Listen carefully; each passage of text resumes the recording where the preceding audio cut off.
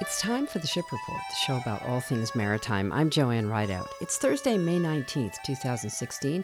We have 12 vessels on today's Columbia River ship schedule. In our marine weather forecast, we have northwest winds, 10 to 15 knots, backing around to the west in the afternoon as a weather system moves through.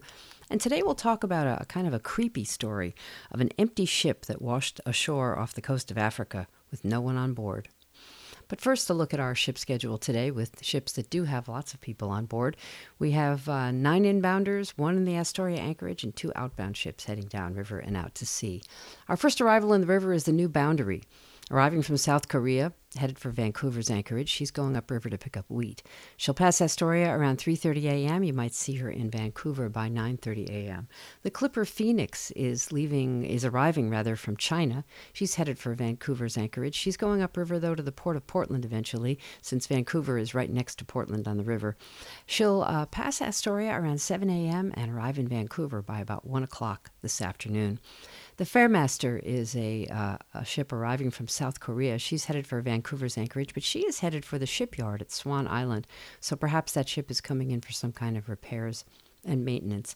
She'll pass Astoria around 7:30 a.m., and you might see her in the Vancouver area by about 1:30 this afternoon. The Siang Tan is a bulker. She is arriving from Everett, headed for Vancouver. I think her cargo might be copper concentrate. She will pass Astoria around 8:30 a.m., and arrive in Vancouver by about 2:30 p.m.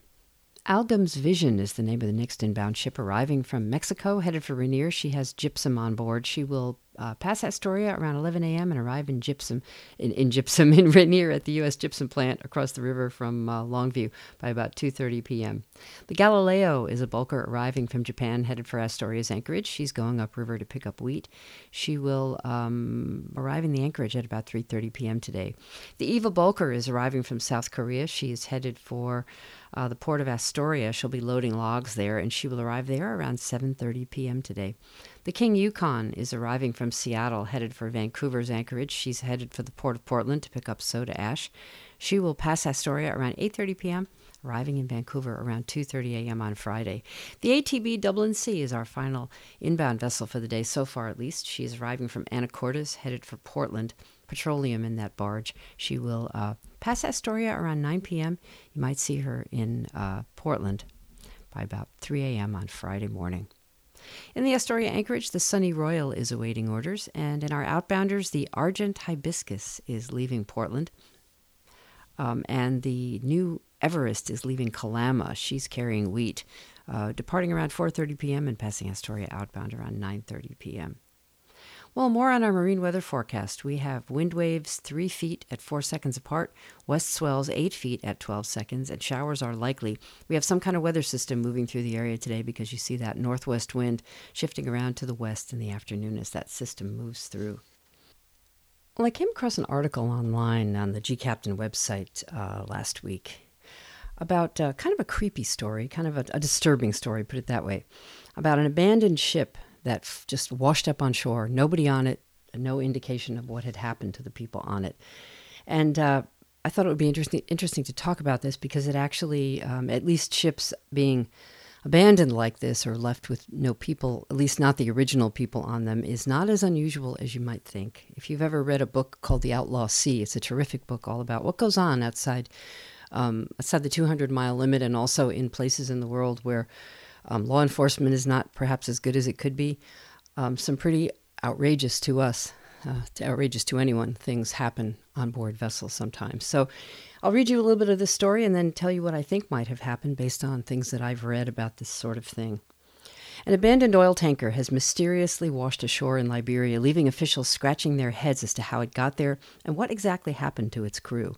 According to local reports, the vessel emblazoned with the name Tamaya 1 was discovered washed up on a beach in Roberts Port, Liberia. That's, I think, last week sometime, with no sign of any crew. AIS data from marinetraffic.com, that's that site that I've told you about many times where you can track ship traffic on a map of the world, shows that Tamaya 1 is a 63-meter oil products tanker flagged in Panama. Its last known position was recorded back on April 22nd as the ship was steaming southward just 0.7 knots at just a 0.7 knots. That's pretty slow. After leaving the port of Dakar in Senegal. Speculation over the ship has ranged from abandonment to piracy, although the vessel's last known position was well north of active Gulf of Guinea pirate groups who typically stick to the waters off Nigeria. The article goes on to say that the fire of what looks like evidence of a fire that took place in the captain's quarters was discovered when people got on board. So, I've always thought that vessels in trouble are among the most tragic things. Vessels that are sinking, there's something terribly sad about seeing a boat in trouble, a ship in trouble. And there's something about that for me, too. I just think, wow, what a story there is here, and we don't know what it is. So based on things that I have read a lot about piracy and simply ship theft in certain parts of the world, here are some ideas that have come up with about what might have happened to this ship. Well, somebody probably stole it from the people who were operating it originally. And doing that is not as complex as you might think. Relatively simple. If the ship is unarmed, you chase down the ship with small boats, throw some grappling hooks and ropes over the side on deck, scramble up on board, murder the crew, and then take over the ship. Now, the idea in doing this would be to take the ship somewhere, create fake papers for it that look like you own it, whoever you are who stole it, and then deliver its cargo and get the money. Now, problems with this sort of thing, it's been done and has been done successfully. The people who steal ships like this are generally not experienced crew. Somewhat experienced, of course, because they know how to drive the ship. But if something goes wrong, then the people on board may not know how to handle it or to operate the ship despite problems. Now, ships encounter mechanical problems all the time. We see this on the Columbia very occasionally when a ship will run aground. Usually it's some kind of an engine failure problem where the ship was going in a particular direction, the engine failed, it just quit, and the ship then continued going straight. They couldn't steer it because they didn't have any power, and ships will run aground. That is often the cause of groundings here on the Columbia. So some of these ships that come into the Columbia are old. Ships in certain parts of the world, like off the coast of Africa, maybe not very well maintained.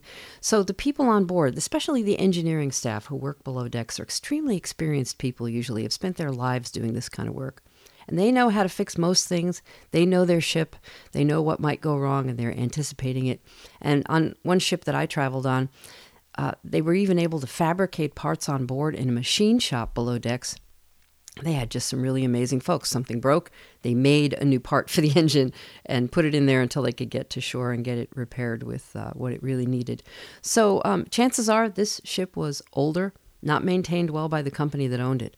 So if these people got on board, murdered the crew, so there was no one there to help them who knew the ship. If this ship developed engine trouble, if there was a fire in somewhere on the ship that damaged some of the ship's controls or any of the systems, any kind of trouble that would prevent that ship from operating, then the people who took it might suddenly be on board what amounts to like a giant paperweight, a big thing. They can't do anything with it, and it's now adrift. And they would be in danger of being discovered having stolen it if anyone realized that the ship was out of control. So they may have left the way they came, probably on small boats.